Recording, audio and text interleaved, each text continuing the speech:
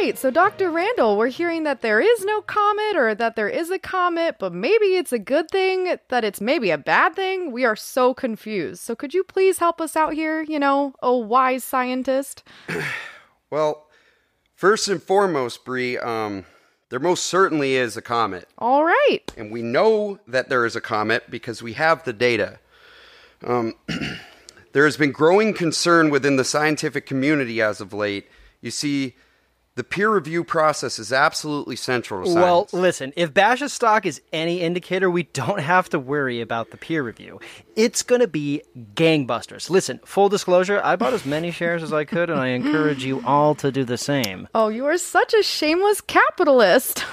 Said the woman who will be in the brand new hot tub that will be on my back deck. All right. You know me too well. Dr. Randall, you sure you're okay? You want a glass of water? I don't feel so good. All right, so I think that what we should do is cut to a quick commercial break, and when we're back... No, please, Bree, don't cut away. Let me say something. Well, you came to the right show, because on here, we like to say things. Oh, would you please stop being so fucking pleasant? I'm sorry, but not everything needs to sound so pleasant and charming or likable all the time. Sometimes we need to be able to just say things to one another. We need to hear things. Look, let's just establish once again that there is a huge comet heading towards Earth. And the reason we know that there is a comet is because we saw it. We saw it with our own eyes using a telescope. I mean, for God's sake, we took a fucking picture of it. What other proof do we need?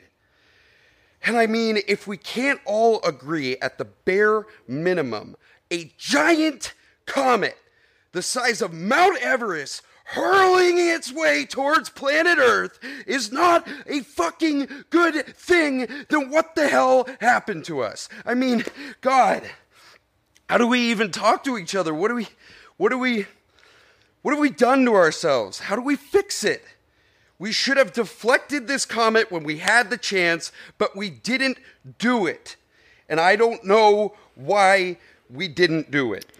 Well, I think that this would be a good time to establish that Ursherwell and the president have both said that there are benefits to be had. Right. Well, the president of the United States is fucking lying. I think we killed it. I don't want to do that ever again. That was great. Gentlemen, you can't fight in here. This is the war room. You can't handle the truth. King Kong ain't got shit on me. I am the third revelation. I am so much crazier than you. I am the one who knocks. Go ahead. Make my day. Nice thing, big boy, huh? That's bright. Fuck you. Everybody on? Good. Great. Grand. Wonderful. Welcome to Facing Off, a podcast where we compare two like movies against one another using our really cool rating scale. I am Layla, one of your lovely hosts, and I am joined by my co-hosts Nick and Gabe, as always. We are also joined this week by a friend of the pod. Hi, Clay. Hi, guys. How's How it you going? doing? I'm sorry, making you sit through 6 hours. 6 hours of movies. You could have watched half the Oscar nominees, probably. Instead of watching definitely this, true. But, Not when you put it that way. I'm excited. Armageddon was a staple of my childhood, unfortunately. So I'm gonna be hyping up Armageddon. Don't look up. Love it. Love it. I think we'll wait and see. Yeah, I don't think anyone's going to be hyping up that movie on this pod. We're glad to have you back. I will be moderating this episode for you all. We will be Layla. We will be comparing Don't Look Up, as mentioned, versus Armageddon, two disaster films in which our protagonists attempt to stop a deadly asteroid from colliding with Earth. Are you boys ready to jump in? Yeah. Dude, I was born ready. To the asteroid? To the asteroid, to the Jump comet. into the asteroid. Yeah, okay. Alrighty, so we're going to start off with our categories. I'll explain them as we go, but we do a 7-point rating scale, 7 being just the greatest movie you've ever seen, and 1 being awful, awful, awful. So, with movies like these, I am going to kick us off with spectacularity, which is how engaged you are with the films. Were you kind of pulled out? Were you looking at your phone? Were you having a good time? I'm going to start with Armageddon and hit Clay. Okay. Ooh. It's always tough for me to rate spectacularity on a movie that I've seen probably 40 times growing up. Fair. But both these movies, if not for the asteroid, have their obsessively long length to compare. There are plenty of scenes in both these movies, and especially Armageddon, that drag. There's a lot, like the whole scene when they're on like the Russian whatever, the space station, like that just goes on and on forever, and all the love scenes go on forever, and there's just so much you could take out of this. That being said, it is a Michael Bay film, so there is a lot of shit happening and a lot of stuff blowing up, and it does keep you into it. And I mean, we'll talk about it later with acting. There's a lot of people in this movie, and there's a lot of, people trying to save this movie with their acting. So there are some scenes that keep you in, and I mean, there's a couple scenes that get you. The president's speech when they're boarding the space shuttle just kind of gets me fucking hyped. Like, I'm in it right there. I love the fuck it nature Michael Bay has with the adding tension to the film in ridiculous times, like with the gun in space. Which makes no sense, and then all of a sudden the asteroid starts fighting back when they're drilling into it. Like it can control the asteroids revolving around the greater asteroid. But I'm probably gonna land on a 5 because it drags a lot in certain areas that make it really tough to get through, and there's a ton of unnecessary scenes, like the Eddie Griffin scene in the beginning. Oh my god! In New York. I'm so glad you brought this up. Apparently it took them 4 days out of their 19 days of shooting just to shoot the Eddie Griffin New York scenes, because they were downtown, and I'm just like, scrap that whole fucking scene. I just couldn't believe that that's the way that they were opening this movie. Yeah, it's insane. There's so much nonsense in this, but I will say it does get in pretty quick. It establishes its characters and like who they are going to be throughout most of the film pretty quick. So it has that going for it, but man, I mean, make this like an hour and 45-minute movie, and this spectacularity would be a lot better. All right. Yeah. Gabe, do you want to hop in there? I mean, that was my main point, is just no movie this absurd should ever be over 2 hours, let alone like 1 hour and 30 minutes. Like, hour 45 makes sense because there's enough happening in the story that you kind of need that with the characters. But, I mean, I feel like the first 30 minutes is rushed so fast, where they're just establishing all the characters as quickly as possible, the mission, every part of the movie. And I was just like, how is there 2 more hours of this movie? It just is painfully slow, even when it's exciting. I will say, like, just immediately the visuals of this movie and the narration at the very beginning are just like, this movie's so absurd opening up that you kind of have to strap in. Was that the exact same scene from Transformers? I thought that we were watching Transformers with the narration. I mean, he might have just recycled the same visuals as Transformers, that like opening thing. And the theme song sounds, or the score sounds almost exactly the same. You know how we always say, Gabe, you know how we always say, like, certain directors like have like stamps and their movies, and normally we're like loving it and it's such a good thing. I feel like with Michael Bay it's like it's just all the same movie and that's his stamp. Oh, they all are the exactly the same. And then we'll talk about the visual stuff later. But yeah, apparently that Eddie Griffin scene too, there's that weird Godzilla moment with the dog like knocking that over, and that was just because Michael Bay wanted to be petty. Because Godzilla was coming out that summer, and he wanted to like body Godzilla in the box office and in his movie. It's just absurd. I'd say this movie is really engaging because it's a Michael Bay movie, and it's Michael Bay at his most absurd and ridiculous and actiony. I think the best parts of the movie and the thing that he does really well is like the montage scenes are really fun. Like the training sequence and like how he's recruiting all the guys. It's a lot like MacGruber when he's like getting all the guys to be on his team. And I think they're funny and silly enough to like keep you interested. The worst part of this movie is every moment that it takes itself too seriously and forgets what it is. Like every moment it drops its silliness and it tries to give us something like a sweet scene with Liv Tyler and Ben Affleck like making out with like the BMW with the BMW logo like right behind him. Yeah, and a shameless plug for Animal Crackers, I guess. Big Animal Cracker agenda was huge for this. There are so many moments that I laughed so hard that I can't even tell if Michael Bay knew that they were going to be funny. The main one being absolutely not. When the ship crafts, or when the ship crashes on the meteor, and everyone's like fucking dying in the front, and things are just flying through, and it's just so brutal. And it goes for like 20 minutes of Michael Bay just going way too hard. Yeah. I was laughing so loud by myself. And then also there are scenes that I'm just like, ooh, God, this is such a 90s movie and this scene would not exist in real life. And that the main one is that Shanghai scene where they have like that old Chinese music in the background and then it's just like kills a village. And I'm just like, why? His representation of Asian people in this movie is damning. It's not so bad. So I'm going to give it a 5 as well. I mean, like, objectively, it is a really fun movie. It's above average, but there's so much that takes me out of it, mainly the runtime. I personally didn't want to miss a thing. I gave it a 7. No, I gave it a 4. I gave it a 4. I mean, you guys covered all the scenes. The animal crackers in the belly button situation is a very weird scene. Especially with her dad singing a love song over the top of the movie with his daughter. Very weird. You didn't think that was great? I probably looked at my... from the whole daddy issues from the whole movie.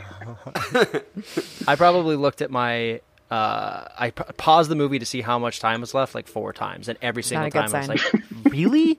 It's never a good sign. I did the same thing. I was like waiting for the meteor scene to happen, and then I was like, yeah, this whole thing's too long. Even that part, even the action part, I was like, no, I'm over it pretty much at this point, so I get it. It's a 4.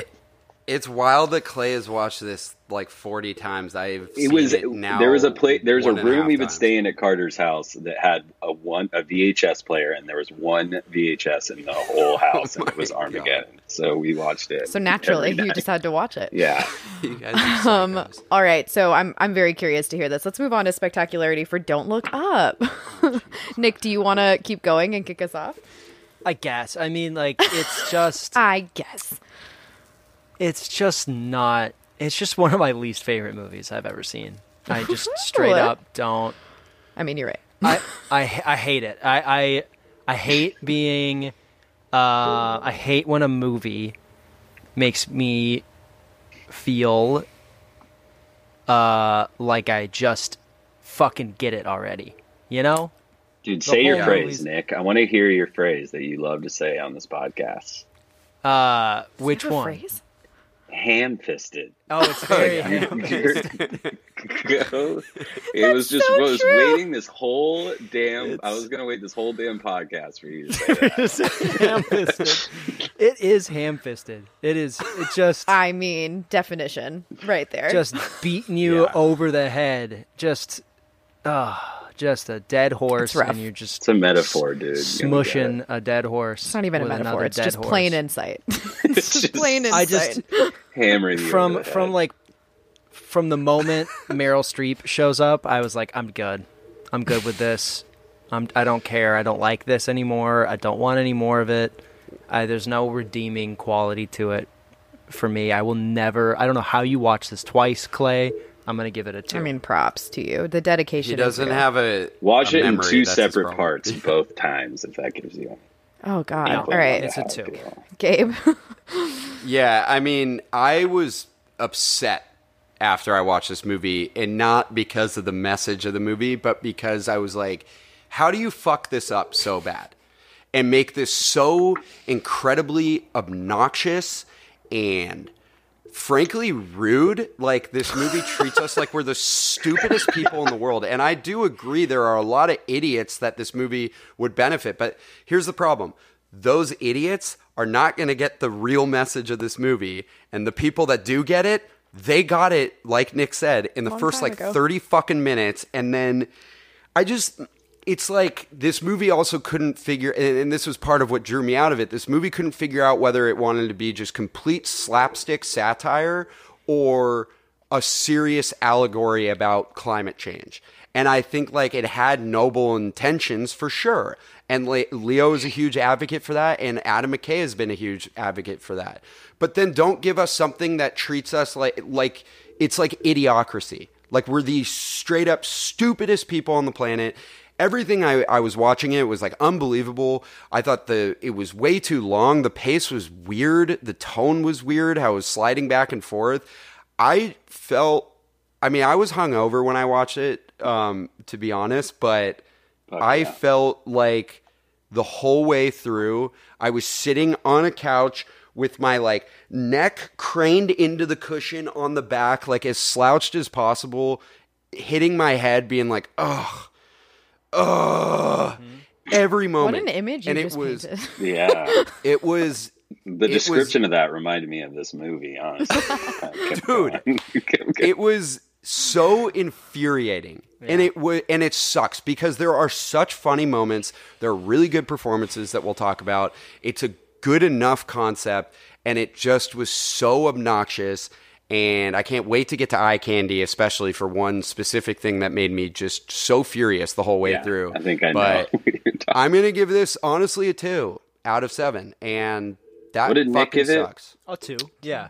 2. Yeah. It's okay. Well, it's like Twitter jokes, the movie. Yeah. I was going to say, I was between a 2 or a 3, but I think I'm going to settle at a 2. I mean, you guys already said it with like, that's how I felt, like Twitter jokes. I was like, we've gone through all this shit for the last 2 years. I don't need all that shit and like a just poorly like a movie that it just didn't know what it wanted to be. Like it just completely missed the mark.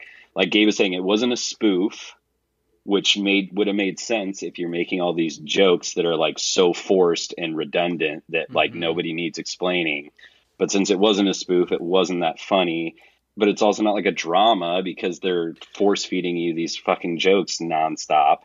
And it's not a comedy because it really just wasn't that funny. Like, I mean, I don't even know the funny part. The funniest part of the movie was when the son of Leo was like, oh, remember that night I was in the backyard and I fell asleep and woke up to a baby deer in my face? That was the best night of my life. And I was like, what the fuck are you talking? Dude, you're like 20 years old. That was the best night of your life was the baby deer. Like, I don't know. But like I'm saying like all these like the launch challenge and like all the things flashing over the face. Like, I don't want to take too much from Eye Candy because I feel like we're going to talk about a lot of that. But it really was just beating you over the head. And it was a movie. The first time I watched this was the day Britt and I got COVID on Christmas. That's right. And so I was like, I fell asleep for 30 minutes and I woke up and I made Britt rewind the 30 minutes and she was pissed. Like she was Fair. like, don't make me do this. Dude, I would. And then I watched it last night and I fell asleep. So I had to rewatch the last bit of it. And it's just, it's so crazy with just, you know, 3 of the top 20 actors of the last 40 years in this movie. And a bunch of other amazing actors like that they made this movie that is just boring and painstaking to get through. Yeah. Like it's just, so yeah, I'm going to give it a 2. Wasn't that funny? There's wasn't no level of joy. It was not, they thought that they were the smartest fucking people on the planet writing this movie. And it's just like infuriating. Dude. Yeah. I was going to hold off on this category, but I feel like so much of it's been addressed and it should just be like led into at this point. I think we should probably just do originality right now for Don't Look Up. Sure. Gabe, do you want to go ahead and just take it and start it off? Yeah, this is my biggest problem with Don't Look Up. It's like a good enough concept, and I get I just think that if he was trying to go with this allegory or whatever, it should have just been more subtle. This movie is like the most unsubtle drama, whatever the fuck it is, I've ever seen. Yeah. Like, it's just slapping you in the face with all this, like, information that you know that this is, like, supposed to parallel what's going on right now in our country or has been going on for years. And it was like, we fucking get it, dude. We get it. And we just lived it, like, literally. Like, we just lived it. I mean, even, like, outside of the pandemic, like, the last, like, 8 years, anyone who's conscious knows that this has been an issue and that there are like people who are ignoring these things. But like the way he designed it was so, as I said earlier, insulting. Like everything with Ariana Grande and Kid Cudi was just like, dude, you want us to care about what your message is for this movie, and you're gonna treat us like that's the only thing we would ever fucking care about? Sure, we care about celebrities and shit, but there's other stuff too. It's like, and also you're basically making this movie in an obvious way for like Gen Z kids and millennials, while at the same time, like, not appreciating that Gen Z and millennials are the ones that are actually trying to do something for the planet. Like, it's so condescending. And I like wrote a review for it on Letterboxd, and like it was just like a simple 1-sentence review where I was just like, it's so focused on how vapid our society is while being a totally vapid movie in every sense of what the fucking word vapid means. So honestly, like, I feel like I'm going to give this a 1. Like, it made me that mad how unclever it was. Yeah, totally. Yeah. I'm going to give it a 1. There's just nothing redeeming about it. I mean, and just how dare you have the press tour with Jonah Hill being on all these talk shows like Meryl Streep's the GOAT, blah, blah, blah. And it's like, okay, cool. That's fine and dandy, except you two, in my opinion, are the worst part of the whole movie. I just can't. I thought Jonah Hill was the funniest, but like not. Dude, I disagree. I disagree. Like, I don't think it's he had one funny work. part, but like it doesn't work. The whole movie. That's what I'm saying. Doesn't work. I would love to be in the room when they were like, were they making it? And they were like, yes, people will like this. This will really, really hit him right in the. I just think they were excited to be in a room filled with like these people. I think they just weren't paying attention. I think they genuinely were caught up in the process. So back to games. It is, totally. Back to the vocab word of the day. That's just so vapid. Yeah. Jennifer Lawrence said it was hard to work with Jonah Hill because they did like an improv day on set, and she was like laughing so hard, and it was just everything was so funny, and I was like, where was this? Where was this? Just. I'm upset thinking about it, and I don't want to talk about it anymore. Clay, where are you at? Yeah. I was thinking maybe a 2 because, well, there's things that's like, even just take a joke, like, aside from satire, like, it's not even the first, like, doomsday movie centered on, wasn't Day After Tomorrow centered around climate change? There's multiple ones. Yeah, so there's a bunch, so that's not original at all, and, like, the politics and everything, like, you could make an argument that was like an original take on this thing, but like all the jokes surrounding it were, like we already talked about, Twitter jokes. They're jokes that we've been seeing online for the last 2 years. So like everything around it was unoriginal, and the comedy was just unoriginal and like uninspired. Like it was just like so uninspired. Like, it's just like, you know how we should parody Donald Trump? What if we got like a famous female actress, and it's her son thinks she's attractive, or like opposite, but it's opposite. And someone was like, Trump "Oh, we nailed it! That's so funny! That's so funny!" They said in the writers' room. I'll go with a 2.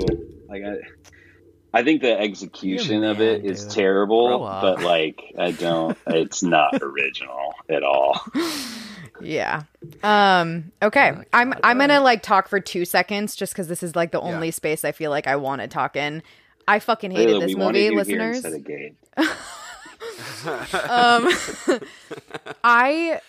it blows my mind for like a group of humans who go on every talk show in real life and talk about these issues, like they're, how important they are, etc., to not understand the importance of creating art that's going to make people think and put something in a different light. Like, they literally verbatim, it's almost like I was watching a documentary of all of Trump's presidency. Like, not a single thing about what they did in this movie was nuanced. Not a single thing.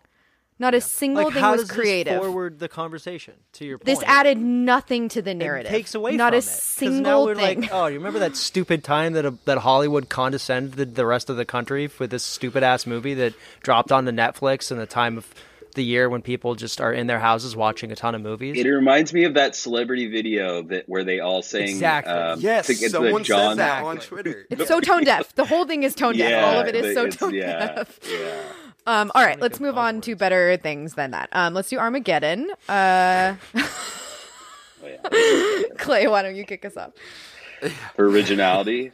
Yes. We're doing originality? Well, this is great because virtually the same movie came out 2 months before this movie in Deep Impact. So, it's highly original.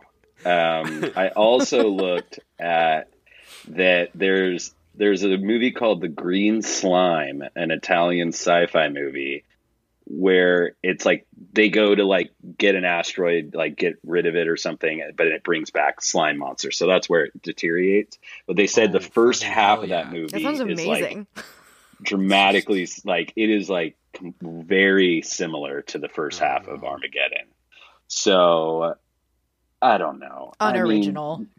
It's not original.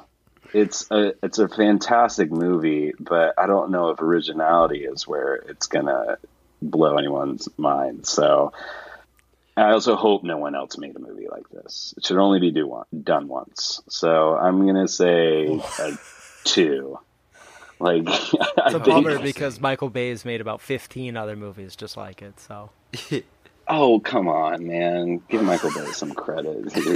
Shut the fuck up. This is probably the only Michael Bay film that I truly enjoy, purely out of nostalgia. I'm only going to originality. I'm going 2. 2. All right. I'm only going to talk about Aerosmith's "Don't Want to Miss a Thing," an amazing original track that stems from and this great movie. that Liv is in it. Yeah. So what an original idea to have one of the greatest rock and roll singers of all time create a really, really cheesy ballad for a movie his daughter's in that's about the end of the world. Well, she got her acting start, like, acting in his music videos, I thought. Yes, yeah. Oh, yeah. Interesting. So, not a lot of clothes in those music videos, too. So, weird. Yikes. All weird. Very weird. Yeah. But I have a soft spot for Aerosmith because for whatever reason in high school, my friends and I got really into, like, classic rock. Maybe everyone does that. But I latched on to I think everyone has a Aerosmith. phase. Yeah. So, Don't Want to Miss a Thing. That was my slow jam, baby. That played at middle school, high school dances. I was like, yeah. Played at your dances? All day long. I was at very different dances than you were. Yeah, ours was like to the window, to the wall, and it was a bunch of Oh, yeah, but they people play a pointing slow at the song. wall. What was the slow song in There your was, high like, that school, middle whisper school The song. dance? dances were gnarly. Oh You guys my didn't have God. slow songs? No, it was all chaperones, like watching their No kids, slow songs. Like, They grind just up on played people. bangers No, the whole dude, time. we were just Terrible. Yeah. They just People were just Kendall rolled it. grinding on each other. Yeah, That's it's all that terrible. was happening. Are you telling me they didn't cut the sexual tension with a slow song so that Not people one. could God, just- no. Not Maybe the one, like dude. cha-cha Maybe a slow right now, R&B slide to the song or left. something that like Yeah. you could still grind. Yeah, yeah. What? It was This is R. blowing Kelly. my R. mind. Kelly was the mood breaker. Oh goddamn! How did he make it into this podcast? in Okay, the- Oh. All right. So, anyways, the movie's not original, but the original song is. I like it enough, so I'll give it a 3 instead of a 2, okay, Gabe. Look, just for the song.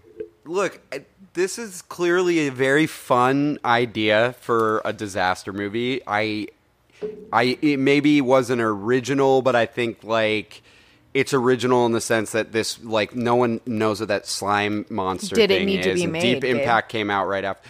I mean, I would argue, yeah, this was during a time period where this kind of shit was being made, and it's a really popular version of that from It that. is. I also have to say, just, to our points about Don't Look Up, like, I appreciate that this movie isn't a completely unsubtle allegory for something bigger than it is. Not an allegory and it doesn't, for anything.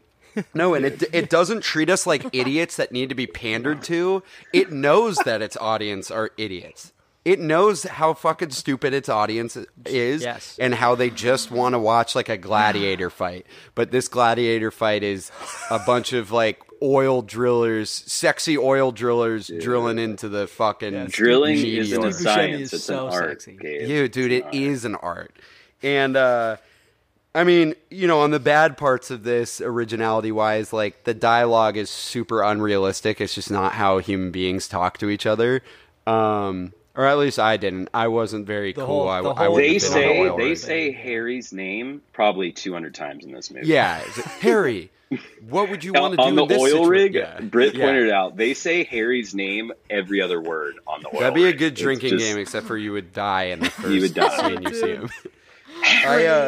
I pointed this one moment out. I love when there's a moment where they are watching a screen that says, when they're getting ready to like prepare to learn about the like meteor, that says dramatization on the screen for a simulation, as if this movie isn't a fucking total dramatization of what would actually happen in that scenario. Also, I had a question. There's a moment where he agrees to do the mission with his oil drillers, and he said, "You said you just need my men to drill up there? No crazy astronaut shit?" What other crazy astronaut shit is there except for going to space? Dude, that whole scene is phenomenal. Like It's he a like fantastic shits on And then we're gonna NASA's intelligence. slingshot you around the back of the moon. yeah. You're gonna come I'm up genuinely behind the wondering asteroid. if that's the moment where he's like, "We'll do this, but don't make us do astronaut things." Did he realize Yeah, we're that just they here have to to go drill. into space and land on a fucking Just like, meteor? what are more astronaut things? you want like, my- that's Yeah, the question I There's not have. a single other thing. There's I not a meant to single other drill, thing. drill into an asteroid, but no astronaut shit, right? Just drilling into the asteroid. Yeah, just okay. really no, of course not. I'm gonna give it a 2. I was pretty close to a 3. I was kind of surprised by your guys' one. I think it should exist. It's fun as hell. Oh yeah, definitely Alright. should exist. Okay, we're gonna move on to a category I think you're all very excited about. Eye candy. Oh hell yeah, Okay. my fave. It is your fave. Why don't you kick it off? Which one do you want to do first? What are you more excited to talk about? Armageddon is pretty fun to talk Okay, about do it. visually. Honestly, Clay and I. This is the thing. So like the first time I ever watched this, Clay and I were, to put it lightly, inebriated, and I had never seen it, and I forgot how dizzying Michael Bay's filming is. That he just pans around a room like nobody's ever panned around a room. I don't even sometimes we were like So blown fast. away. Like, I don't even know how he does some of his shots. I know in like Transformers, there would be like, if someone's on a building, it would look like it goes around this pole and like spins around the whole like thing that's in the center of the frame. And it's fucking nuts. And no one else could do it. But nuts. it is just the way this camera whips around the room. It will make you puke if you're not in the right state of mind. And also, as Clay alluded to earlier, his editing is just out of control. Out of It's control. like, this was before like Bohemian Rhapsody and The Little Things took the cake for most cuts in a scene. It was just Michael Bay just being like, I'm going to give you so much fucking information.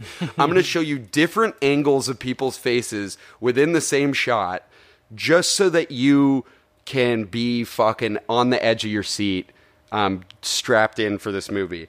And I kind of admire it, even though it is, again, very dizzying. But the other thing is, maybe at the time it was cool, but everything in space is like unwatchable. Like, Yeah. it has aged horrendously. The CGI is awful. The fucking practical effects are just ludicrous.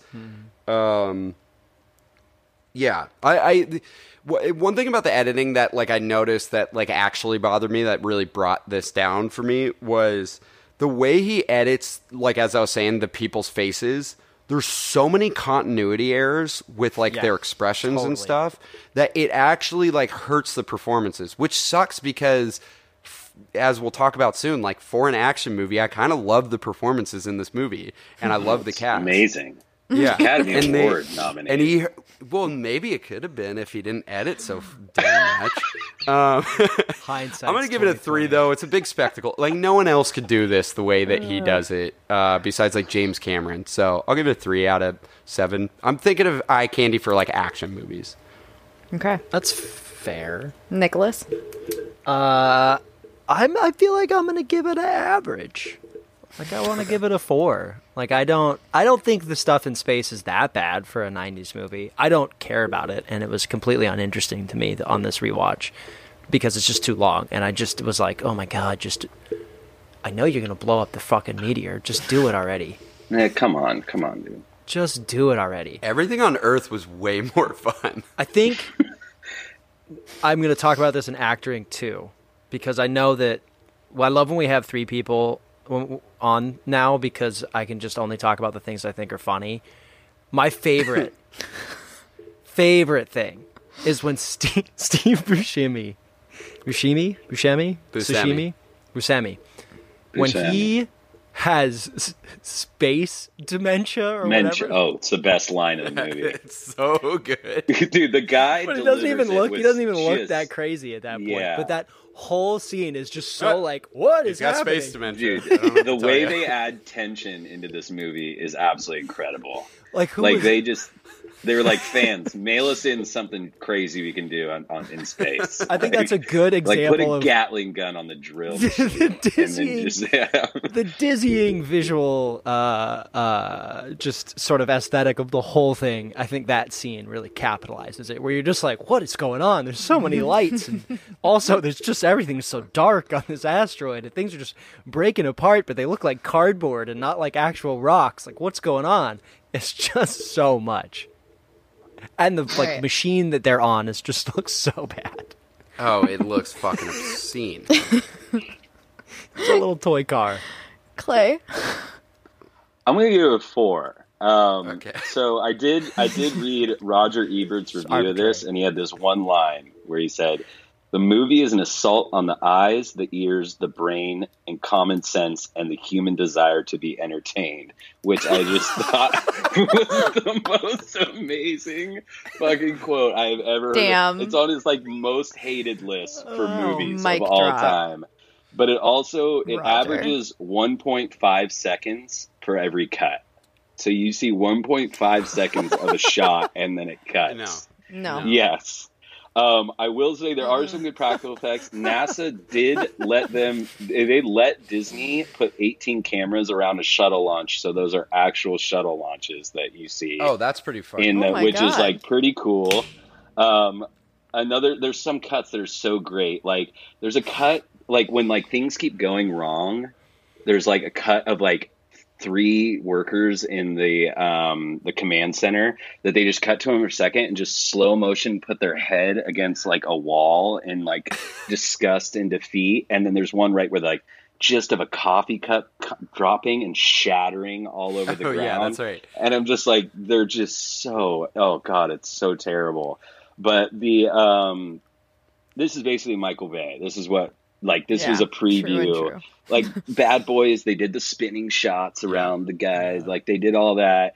But this one, you saw that it was just going to be a cutting fuck fest the entire movie. And you were not going to be able to. NASA, you thought the asteroid was dark? NASA works in the darkest facility in the entire world. Everyone is speaking where they're coming in and out of a shadow for some reason, and it's you can't see anything behind them. Oh, you mean in the Situation Room? In the Situation Room, it's just it's pitch black in there. No one can see what they're doing, and they just want to feel dramatic at all times. Yeah, but so when you enter the light, you're just Mother of God. I give it a 4. I mean, Michael fair. Bay is terrible at a lot of things. but he does make like action sequences look like if you're in a movie theater, like a lot of people just want to see people blow shit up, and he does it. I mean, I guess you could say as good as anybody. And it's 1998, so the effects weren't that great back then, and I feel like they made it semi-believable that they were like in outer space for what you could at the time. I mean, obviously the movie's outlandish, so you can only do so much, but I'll give it a 4. I think it was average. A lot of aged poorly, but they did do some cool stuff with the shuttle launches and stuff like that. Okay. Oh, Michael Bay. All right. Do you want to keep talking and just jump into Don't Look Up? Okay. Yeah. So was he? So he. There's a couple times in this movie where he decides to just like intercut scenes of nature. This is my because before he included the cuts of the beautiful hummingbird, and then immediately followed by the trash cleaners cleaning up the streets of New York. I had no idea that this was an environmental film, so that was really nice that he held my hand through that. But also the one that really fucking bothered me was when they're talking about the NASA girl, and they're like, oh yeah, she's an idiot. She was a anesthesiologist before that. Like, you can't trust her. And then it does like a quick cut back to her, and she's like, let's not be dramatic, and then cuts back. And I was like, he couldn't decide if he wanted to go like full Big Short, where he was like intercutting these like scenes that were like explaining things or like random things. But like that one cut was so out of the blue that it just immediately took me out. And I was like, what was that? Like, are we going to see more of this girl or more cutaways like that? Like, I don't like, what are we doing here? They did it also like, it's almost like asymmetrical at that point. Like when they put in one thing and then never do it again. Yeah. I guess asymmetrical is not the right word, but non-linear, they did it again. It's like it hasn't. There's the part where they are talking about that department that Rob Morgan works at, and they're like, is that a real place? And then it's like on the screen, it says, it is a real department or whatever. Yeah. So he never did that again. Explain like. So that's what he didn't know what he wanted to do, and it was like amazing that a movie like this, where he nailed like the financial crisis or whatever in 2008 and did that beautifully. Like The Big Short is an awesome movie, but this movie, it just seemed like he didn't know what he wanted to do, and the editing of this movie is like all over the place. And as far as just like shots and visuals, like I guess like some of the meteor coming down, like some of those scenes were okay, but then he just started to jam a bunch of shots of like nature and people doing stuff, and it was like, okay, like let's get to it. How much time's left in this movie? And it was just, there's nothing memorable about the shot. Like it was just filmed like a traditional movie. Like, I don't know. There was nothing. I gave this a 2 because the editing was so distracting and served no purpose other than being like, hey, in case you weren't getting all these metaphors, if you want to call them, here's some nature shots to remind you this is what this is so about. Lazy. I'm sorry, it's so lazy. Yeah. Nicholas, do you want to go? Okay, can we just talk about Jennifer Lawrence's bangs really quick? Oh, is that eye candy? Yeah, certainly. Costuming. No, I'm makeup. Okay. That she was all right, really but she's a cool person in real life. The problem is you're not funny. Jeez. You know what else isn't funny? This movie. Bang! And he's recovery. The visuals try and make it funny, but they're not. So I read a nice little thing about Jonah Hill choosing to have that very fancy man purse he has. I saw that. And how that was like his choice, and he thought that was like really funny. Hey, guess what? I didn't get that joke. And I just... You didn't know that was a $30,000 handbag? And I'm like... I noticed immediately. I think that every single thing I think about when I think about this movie just gets more shallow and more pedantic and more. I don't even know if those are the right words to use, but I know that that's from an episode of Family Guy. It just feels so like pedestrian to me. Like it's so lame. Like nothing about it is smart. Like at that all. I mean, how were they all sitting there, and they were like, "Yeah, it'd be really funny if we did this." Like, how is it so inconsistent? How is he doing each other off? Yeah, how is he doing some of his Big Short shit that I actually think is pretty funny and like an interesting way to super funny, tell a story and make people laugh and also provide information. I love that kind of like footnote shit. Keep it. Do it the whole time. The reason why he does that in The Big Short, and it works, is that it's such a complicated, specific thing that we don't all know, that you need those explanations. But like this is like, even though there's a lot of science involved, what he's teaching us is not that hard to understand. Yeah. No. Also, like, who it's was so paying uncreative. attention to what Margot Robbie was saying in a bathtub naked? Yeah, Like, exactly. what? Yeah. Someone's gonna. You got to give me like and freaking Jesse Eisenberg sitting in a couch. That or would have been something. way funnier. Someone Jesse I don't need to look Jesse at. Eisenberg naked in a bathtub would have been a much funnier situation. No, that would have been a fast forward. Michael for Cera. me. Michael Cera naked in a bathtub. Michael Cera explaining anything important would just put me straight into hysterics. Michael, Yeah, dude, seriously. what a treasure. I mean, I guess it's like a 2. It's almost a 1. Like it's just like it's not anything. It just doesn't redeem itself with any visual elements at all. It just makes it worse. Yeah. Salt on the wound. I mean, I'll give it a 2 as well. Like I don't think it's necessarily. I mean, besides the thing that makes me so fucking annoyed, which is the stock footage that he keeps, as Nick's favorite phrase, ham-fisting down our fucking throats the entire way through this movie, like as if you didn't get what the movie was about, by minute fucking 10. That is just lazy. It's visually not creative in any way. I really like the editing in The Big Short, and the way it like goes back and forth to things, and that just like, this is so fucking dumb. And someone that does what he does with the stock footage type of thing really well is Mike Mills, the guy who did Beginners and 20th Century Women and Come On, Come On. He does that in a way that it's not obvious what he's trying to talk about, but he's showing it as like a visual example. That is really irritating, but I think like visually it's fine. I don't think it's bad. One thing I really like that he does is like, I think he visualizes his actors really well in this. Like, if someone's saying something, this is like the Succession thing that he brought to that show when he did the first episode.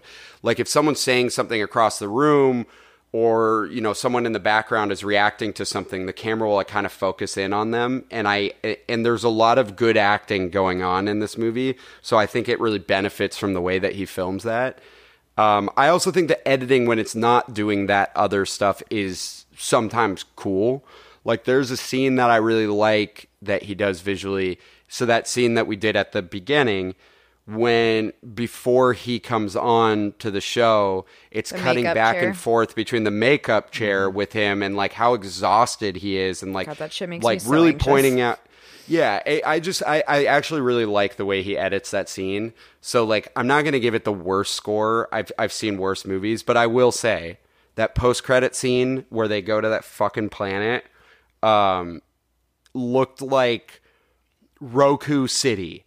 Or some fucking, or like wherever the Wii Town Hall shit is with all the characters. I don't know why I called it Town Hall, but it looks so bad. So I will give it a 2 out of 7. Like, it doesn't deserve anything higher. Firmly right. on the road to the worst score I've ever given. Sheesh. Yeah. Okay. Let's stick with Don't Look Up and move on to acting. And I think specifically with this category, it's important to remember that we're also referencing the writing that plays into the character development and all of the Now above. that you say that. Yeah, Gabe, do you want to just continue and talk about Don't Look Up?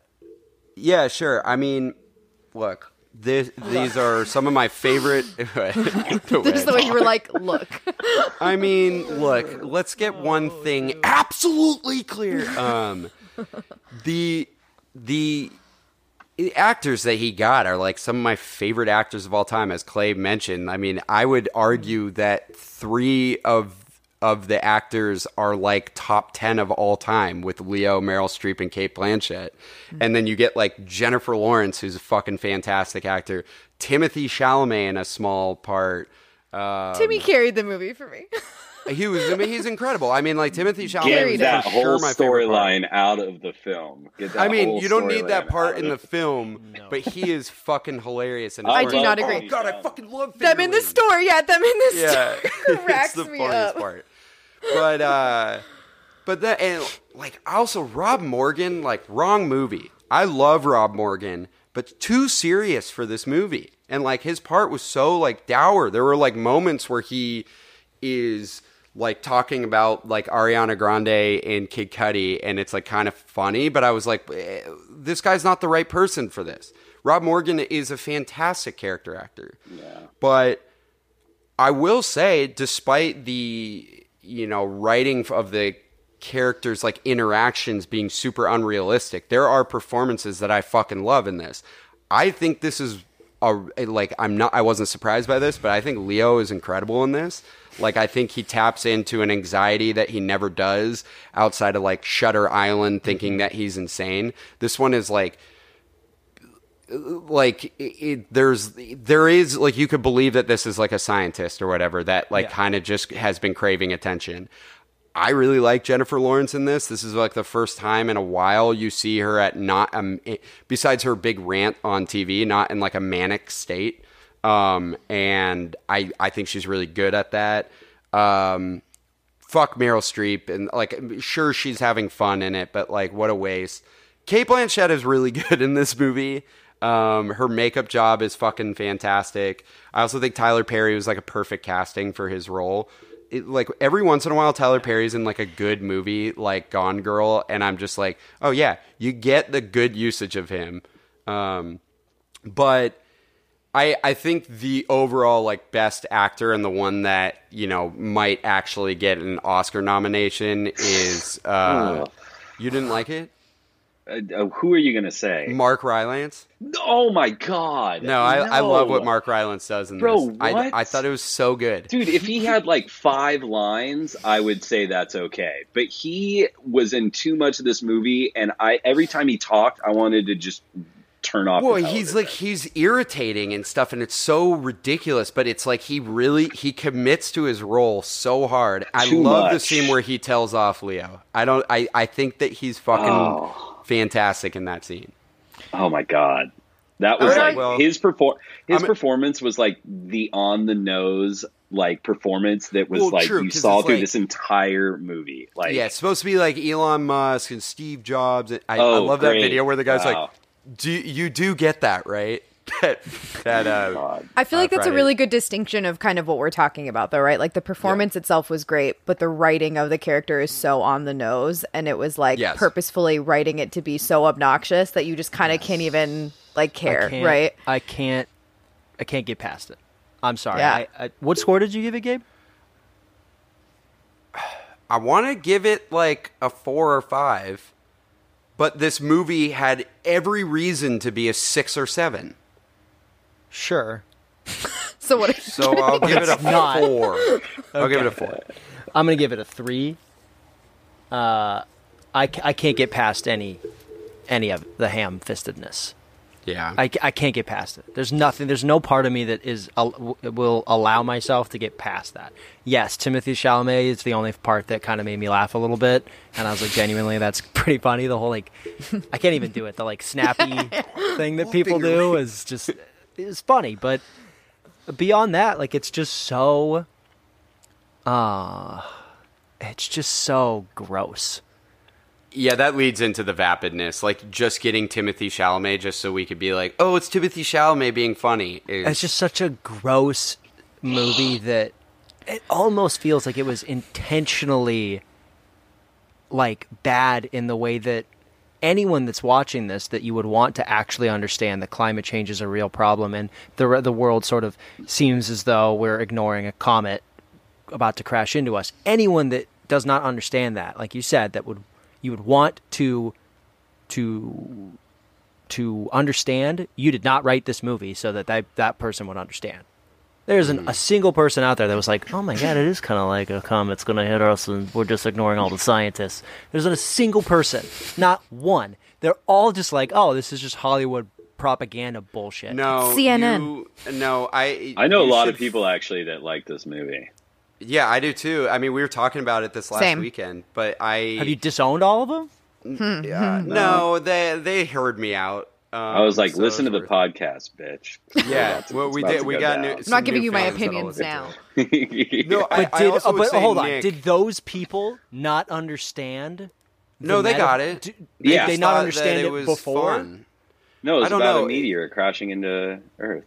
Well, Nick, I also like if you. I show Layla this all the time, but if you follow like IMDb on Instagram, the type of people there, they just don't watch a lot of movies and they're just so entertained by anything they watch.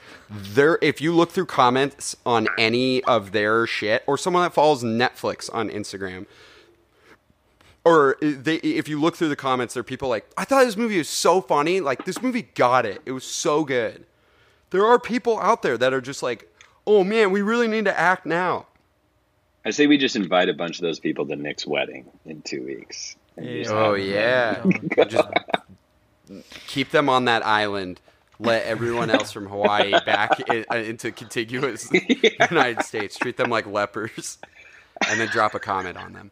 There you go. But also, listeners, if you did like this movie, we respect your opinions and love you. Please keep listening. All right, continue. I disagree with that. This isn't my podcast, so I don't care. I'm giving it a 3. I cannot get past it. And the whole Meryl Streep thing is just like, shut up with that whole thing. Just shut up. I felt like I was watching a bad version of Veep. Bad. Go ahead, Clay. I gave it a 4. I mean, it's hard to make a movie this bad, or at least unentertaining and frustrating with the cast. Like, I genuinely think this is one of the most disappointing movies I'd watched in a long time, considering like the hype surrounding it. Yeah, we had like so much McKay's hype coming off like a couple bangers, like Leo, Cate Blanchett, Meryl Streep, like even Jonah Hill. Like, they haven't missed in a long time, and this was just a total. Like, they did. I'll grant it. Like, they did the best that they could given the material or the situation.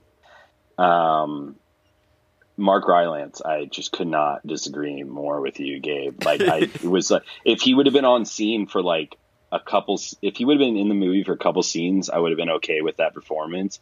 But man, I just wanted to like put him out of his misery after a while. Like, I was like, this is like, you are going for it so hard in this movie, and it is falling so fucking flat. Like, I'm just like, none of these, even like Leo kills it. Cate Blanchett, like you said, kills it. I did think Jennifer Lawrence is great. She's a great person outside of film. You know, she's super cool. I know Leo loves her. I hate you. Why are you here? But like, I'm like they're giving like genuine pizza, dude. Yeah, she's relatable. I saw a picture of her eating a donut the other day walking through NYC. It was so She's cool. Like, so relatable. Yeah. So cool. A donut? One of us. I feel like I'd be don't good eat friends those. with Jennifer Lawrence. That's just like Yeah, me. she does. I eat donuts. Yeah. She still, but they're giving like, you know, earnest performances, but with the material, it just like everything falls so flat. And it's like when it comes to the culmination of them like in the dining room table, like I'm just sitting there, I'm like, I don't care that these people are dying. Like, I just like this whole thing has just been so, it's like such a mockery that I'm like, wait, now we're supposed to be emotionally invested in these like characters. Like, I thought this whole thing was kind of like spoof almost. Like, what, like, why spend the last 45 minutes of the movie like delving into their personal relationships or like misery of this, when it's like the whole thing was like the government's fucking us over. Like, skip that whole scene and just show Meryl Streep and Jonah Hill getting blown the fuck up. Like, that's what this movie should have done. Doesn't like, Jonah Hill like survive in the post? No, he dies. He dies because his mom leaves him on. There's like a scene on YouTube. I didn't watch enough of it because it's in the post credits. He literally survives and he comes out of the rubble with this fucking dumbass purse, and it's the stupidest post credit scene I've ever seen in my life. Oh my god! Also, can we stop with the post credit scene? That I know that exists. Yeah, we don't need it for a non-Marvel movie. We don't need a scene for us to stick around. Like, is it?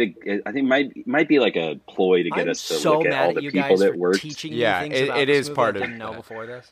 But like the Jonah Hill scene is a post credit scene to the post credit scene, and I'm just like, I'd stop. It's so this smart. movie is long enough. We don't need any more of it. What a waste. I should have probably said this opinion when Gabe said it, but I was waiting for everyone to talk first. Now I feel dumb because it's about Jennifer Lawrence. I want to just say, I actually completely disagree with you, Gabe, that she's doing something different in this movie. The whole time I was watching it, I felt like she was literally doing her character in Silver Linings Playbook. Like, in all the scenes where it's like Timmy when she leaves, she's like playing it super cool and kind of depressed and like drinking. And when she lays with Timmy, she's being the cool girl. But then she has these manic ass scenes throughout the movie where she erupts, which she does in Silver Linings Playbook as well. I just feel like she carried that character straight into this one. Layla, who would you rather see in this role? 3, 2. Oh my God. 1. I don't know. Emma Stone. I don't know. Anyone. Emma Stone, yeah. No, because you got to think of someone that you don't want to have like a blemish on their career. Because like I don't think this is a blemish for Leo and Cate Blanchett, but for everyone else, it for sure is. I randomly said her, and now I'm going to defend it. I actually could see Emma Stone being that like kind of crazy girl too. Like I could see her carrying it, and that's not something I feel like we've necessarily seen out of her. Anyways. I just wanted to say that because you said it earlier. I feel like she's just playing the exact same role again. Thanks for punching me in the face while I'm down. Cool. I have seen so many head scratches and looks down at the floor from Nick. It's giving me life up there. He's so frustrated. I could not care less if any other actress was in that role. It doesn't matter. Yeah. Yeah, no, you're not wrong.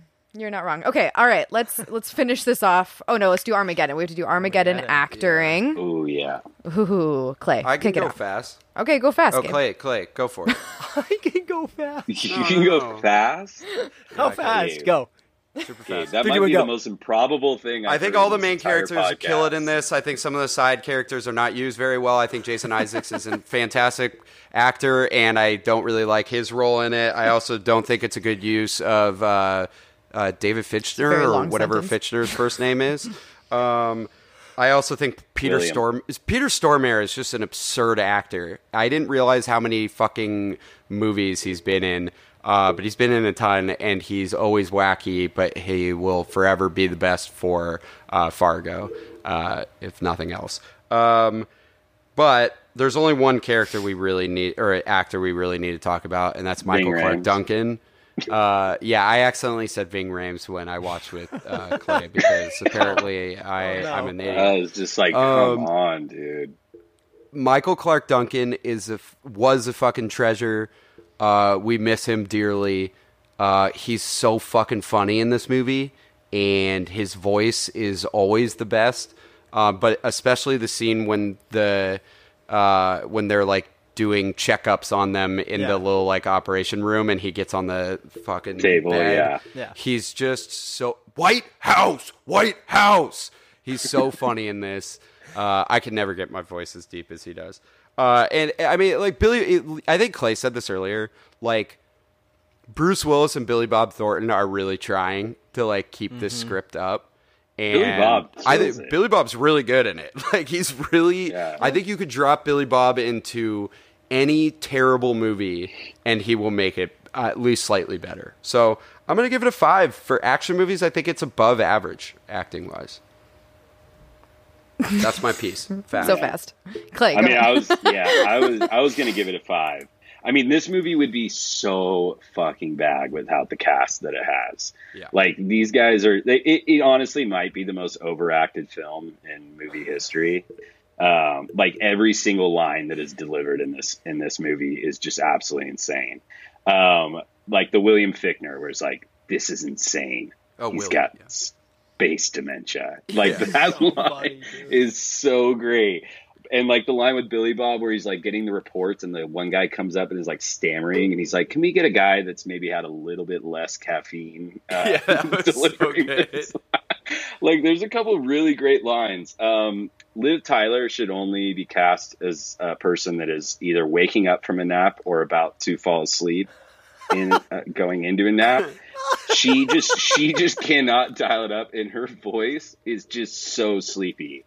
Like even when she is angry and like furious, like I'm like, "Go lie down, girl. Like you are exhausted." Like, and there's one scene where she is literally like sleeping on a table in the mission control, and I'm like, that is just dedication. But so like, there's Owen Wilson really. Will Patton is fucking incredible. Like everything Will Patton does is amazing. The Michael Clarke Duncan you already talked about. Owen Wilson he is like one of the best lines where he's like the scariest environment imaginable. Like just say that's the scariest environment imaginable. Like that is one of the best lines. Although he does die pretty quick in space. But I mean, like these guys, like they are so committed to this absurd movie. Yeah. The whole thing with Ben Affleck, where he said he tried to have a conversation with Michael Bay, where he's like, "Wouldn't it be easier to train astronauts how to drill rather than drillers how to be an astronaut?" And Michael Bay basically said, "Go fuck yourself. Like read the lines." So like a lot of these actors like went on to do amazing things like right after this movie. Like it launched the career. They almost recast Michael Clarke Duncan because apparently he was super insecure. Because no, racist. But he was so insecure on set, and then like Bruce Willis and Michael Bay took him around. They're like, "We need you just to be you," and then he just crushes it. And the other funny thing I saw was Steve Buscemi was supposed to be like a heroic geologist, and then because he was trying to get away from these like stupid, idiotic roles, and then they cast Steve Buscemi. Yeah, and then they cast Steve Buscemi and completely rewrote the part like on set for Steve Buscemi. Oh, that's so it's great. Like I said, overacting to a T. Michael Bay, like you said, female Liv Tyler's like the one girl in this movie, other than the nagging wife, the Asian girl that wants to go shopping in the beginning. That's like super racist. The astronaut, whatever. That's like training. Them but like she's like, a can you kick me in the nuts? Like, like everything is a sexual object too.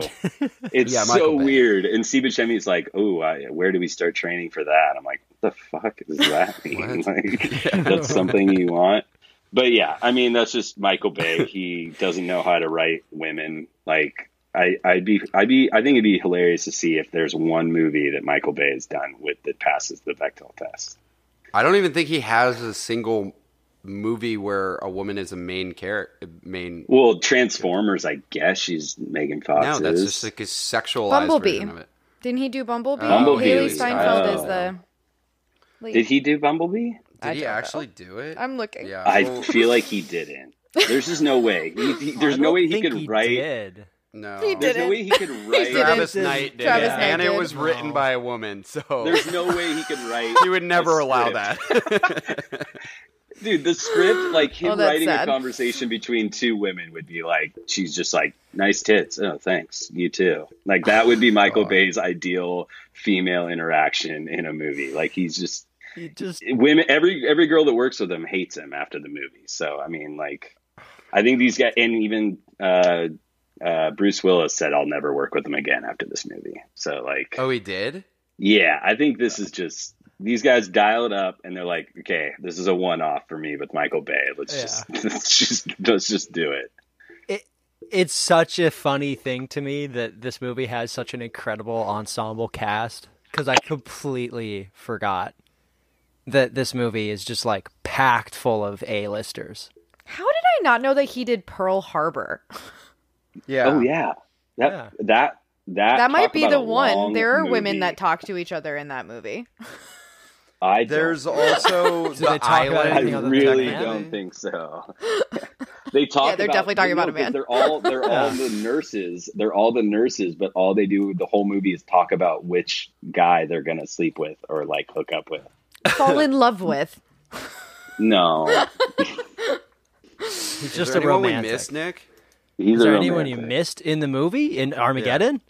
Yeah. Psh, I mean, I don't think so. You didn't really talk about Ben Affleck's performance, which I just think is like, it's so funny to me that it's Ben Affleck because his role is just so.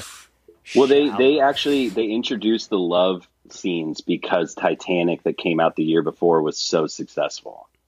Oh my god. That's one of the So- funniest things I've ever heard. My brain's Yeah, trying to so much process. guys. the whole Liv Tyler scene, that whole thing did not exist originally in the script until Titanic came out, and then they were It's such a painful scene to watch. all of them. No, specifically the on the hood of the I would car love if that animal with the cracker animal scene crackers. was a snippet of Michael Bay's dating life. Like Yeah. that happened to Michael Bay. Dude, Michael Oh my Bay god. fucks. Wait, you're not. No one's gonna talk about the old guy using the telescope who's like, "Go get my goddamn phone book! Get the book! Get the book! Get the book!" Dude, that is so the absurd. overacting. Every single person in this movie. It is, The but guy that it's, delivers the papers and is like, "We have 18 days until we all die." Like, Oh, so silly. but I love that. I love that stuff. I love overacting like silly movies. it's perfect for this movie. It's perfect for this perfect. movie. So I also gave it. You a gave 5. it. Okay, I was going to say if you gave your score. Perfect. All right, so let's do Legacy for Armageddon. Nick, do you want to start off? Sure. Aerosmith. Best song ever. Best ballad ever written, by far. Just kidding. It sucks. Period. It's That's the a whole stupid review. song. Aerosmith's really bad, Yeah. honestly. They're just like really bad after like 1979. feel like I'm getting I don't know. whiplash. I mean, everyone knows what Armageddon is. I think like people like know what the movie is. People know that it's a movie about a meteor. People know that it's like a fun, trashy '90s movie.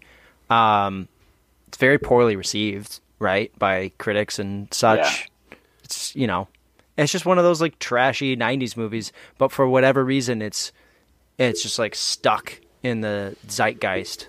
I don't really know why, but I don't know. I'll give it a 5. Right, Dude, Gabe? I kind of want to give it a 6 just because it really this is when Stuck Michael around. Bay really came on the scene and was like, I'm going to make the biggest movies. They're going to be so incredibly stupid, but you are going to buy a ticket to it. I mean, he became like the biggest big ticket item. And this movie, lest you forget, maybe it wasn't critically well received, but it was nominated for 4 Academy Awards. Didn't win a damn one, but it was nominated. Wonder why. And also made a shit ton of money. Although, like, in today's age, it's kind of absurd that, like, a movie this big, like the big spectacle of the summer, made the same amount overall, or made less overall than Spider-Man No Way Home made in like its opening weekend, because it made like $553 million. And that was back when people loved theaters more than watching shit at home. But yeah, I mean, I'm going to give it a 6 out of 7. This movie's going to live on forever. And it's one of the go-to disaster movies, if not the main disaster movie. I think that the reason why I wouldn't give it a 7 is there was some problematic shit and a lot of things that you could pick apart out of this movie.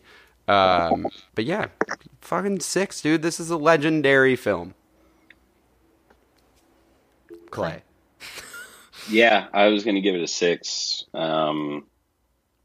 There's a lot of big actors in this movie too that went on to have big careers, like we said. The Academy Awards paid $2.6 million for a Super Bowl ad in that year's Super Bowl, which was like my one of the God. largest ads for a movie. I also saw that it was Bruce Willis' last film with hair for whatever hair that was. He on has his like head no hair in this movie. Yeah, he went full bald after this, that's a pretty big deal for Bruce. The other thing, I mean, it made a lot of money for the time. Like, it was Disney's biggest box office going into that point.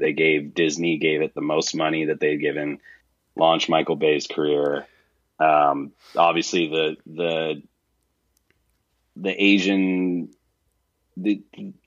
everything around Asians in this movie is problematic.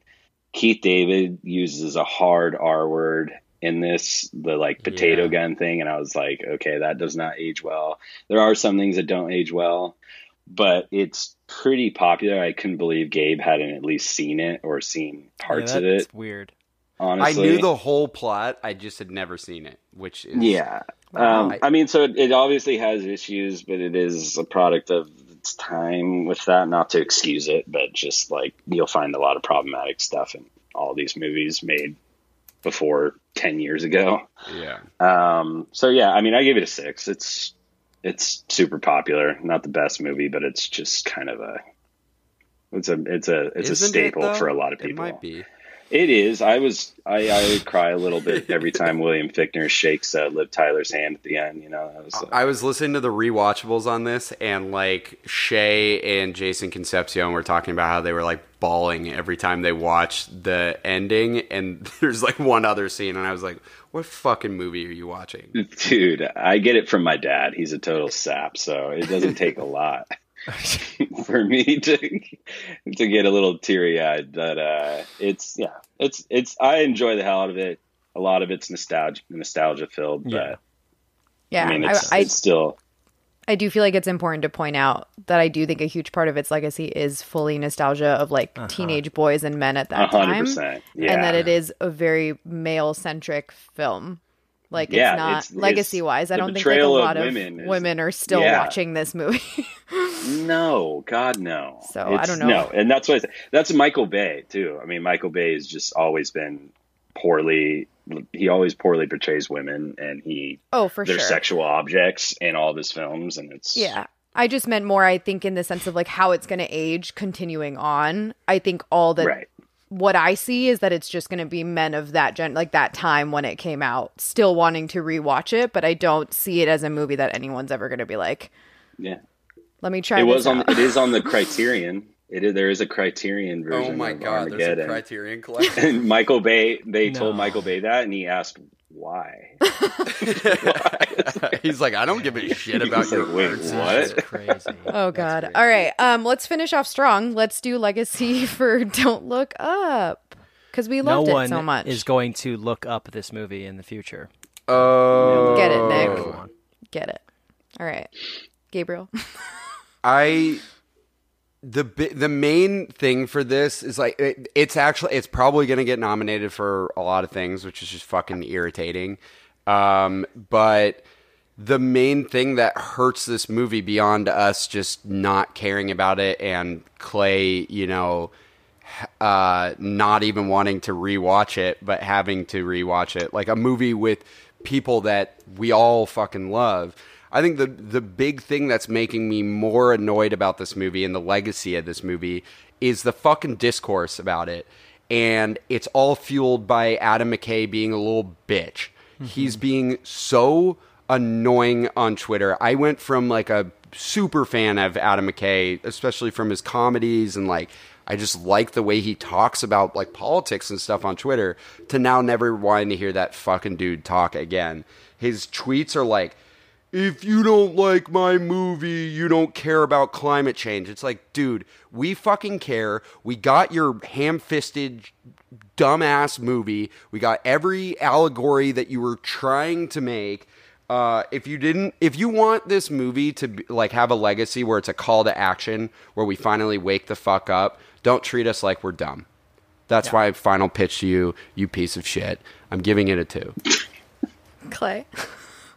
Also the most watched Netflix movie of all time. Yeah, that's what I was thinking. I mean, it's going to be... there's so many big name actors in this that have like super stands and all this stuff that are gonna probably love it regardless of what the story is and the way it's given to us. It was super popular for Netflix, but also like that's just going to keep going up. So it's not going to be the biggest debut for Netflix for long. Yeah. Hopefully some like sick ass Korea show. Those things have been just fucking coming out by the numbers, and hopefully that'll just blow this out of the water. But it's on the nose. It's frustrating to watch. I don't think it's going to have a huge rewatch legacy. No. It's basically going to be the new Body of Lies in Leo's career. Like, nobody was going to rewatch it, and it's just going to be boring and frustrating. Because I rewatch J. Edgar all the time. Okay, J. Edgar's right there with Body of Lies. Like, they're both just terrible. And it's I like Body of Lies. J. Edgar is painful. Yeah. Okay. This is also okay. You got me on the J. Edgar. That's way worse than Body of Lies. But yeah, it treats you like idiots, and it's just I don't want to watch it ever again. Never again. I've watched it twice in 3 weeks, and that's a sick form of torture. I've seen it 1.5 times. I never. I'm really mad that I had to learn things about it today. Like, it wasn't just watching it. You guys made me learn more about it, and now I'm like, oh. Wait, if I had one question to ask, what is with the title sequence of this movie? It reminded me of like 101 cool, like Dalmatians, like the jazz, like it just had nothing to do with the movie. So weird. Yeah, I had no idea. Well, isn't like a meteor coming, like kind of jazzy? It like it's so random and like explosive. Yeah, there we go. What was your score? Oh, what was your score, Clay? Oh, I gave it a 2. Which gives us it's half the score of Armageddon, 32 to 64. Yes. Out of 105. That's a bad day for Don't Look Up. People are going to listen to this. They're going to see the Don't Look Up thing in the episode title and be like, "Oh, I really like that movie. I can't wait for someone to like dissect it." They're going to turn off the podcast real quick. Yeah, 100%. Hate us. There was a lot of shitting on. There was a lot of shitting on Don't Look Up in this episode. Yeah, I was going to say, do you guys have any recommendations based off of these movies? Wait, but Layla, would you have been any different on Don't Look Up? I'm sorry, was I not shitting on the movie while we were talking about it? If you rated it out of 10, confirmation. If I rated it out of 10, yeah, what would you give it? A 2. Oh shit, dude, that's like reserved for like awful stuff. I was really upset when I was watching this movie. Like I was viscerally upset.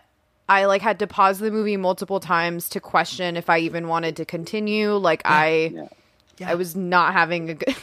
Nick is like cheering me on. Was kind of promising. Go preach. The opening scene was kind of promising until they got to the greedy military guy, and I'm like, oh, here's where it comes. Here's where all the I kind of thought that was funny, but like I thought that was the style of humor. It wasn't going to be like slapstick comedy.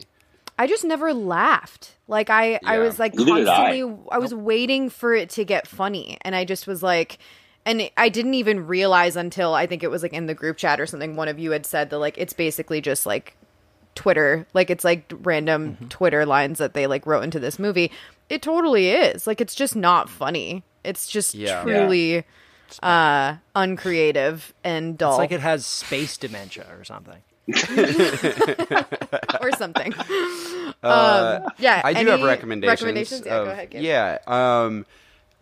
For one, if you want like the whole movie's not about this, but there is like part of it is like if you want a more serious take on like climate change, but also just a really fucking good movie. First Reformed with Ethan Hawke is like so fucking good. I think it's the best role of his career.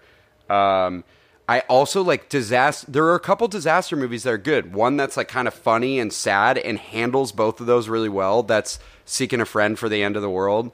I really like that movie. I think that they blend it well. So it was possible to do this if you weren't trying to fucking spread your agenda. You liberal. I'm kidding.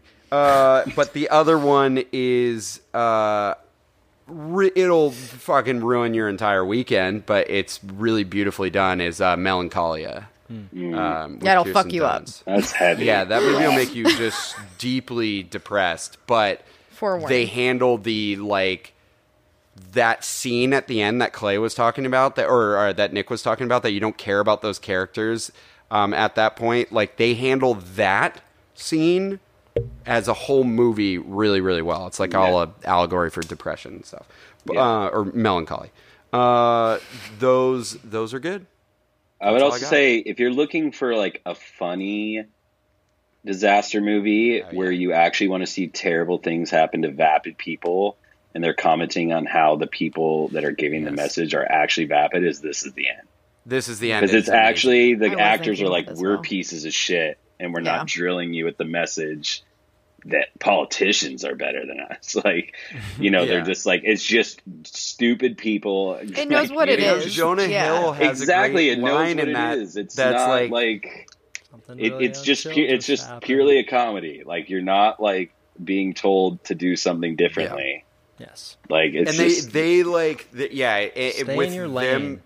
Their commentary about actors too, like the Jonah Hill has that line or whatever. He's like, when they go to like save a bunch of people, who are they going to go to first? Actors. Yeah. He's like, or he's praying to God. And he's like, this is Jonah Hill from Moneyball. Yeah, hey God, this is me, Jonah Hill. I can't wait. You'll be on that episode when we do that. Well, we have to do one serious movie while I'm on this podcast. At some point. One like seriously good movie. No, we don't. Maybe not. I don't think so, actually. Gabe, do you want to plug all the things? I can do it, but I feel like you've got it memorized. Hey y'all, if you want to find out about the new episodes that are coming out and you want to support us on social media, go check us out on Instagram. Instagram.com/FacingOffPod. Just look up Facing Off Pod and you'll see our stupid faces in our poster. And Twitter, same thing. Do the same exact instruction. But Twitter has a different format. We say like quotes and stuff on that if you don't know what Twitter is. Also, you could send us recommendations for other movies to do, and you can let us know that Don't Look Up was the best movie of the year and that we're fucking vapid and we just didn't get it. Send us an email, facingoffpodcast@gmail.com. Next week, I think we are doing Moon, one of Nick and my favorite movies, with I Am Mother, a forgotten film that came out on Netflix but was like super popular at the time when it came out on Netflix, with what's her name, Hilary Swank. Yes. You could check that one out on Netflix, and I think Moon is somewhere else, Pluto or Quibi or something. It's on something like that. But it's better than one of the like we usually make fun of like IMDb free TV all the time. But that movie is on Pluto. Go check it out. Yeah, it's on Pluto. That's right. Good. Quibi is no more, Nick. I know. It was a joke. It was a very stupid one. All right, boys. Anyone got a send-off? Send-offs, yeah. Space dimension. Yeah. Happy birthday to Brittany, who's let me record 2 years in 1 year closer. Yeah. Happy birthday, Brittany. And when you squeal, I'm just going to go faster and harder.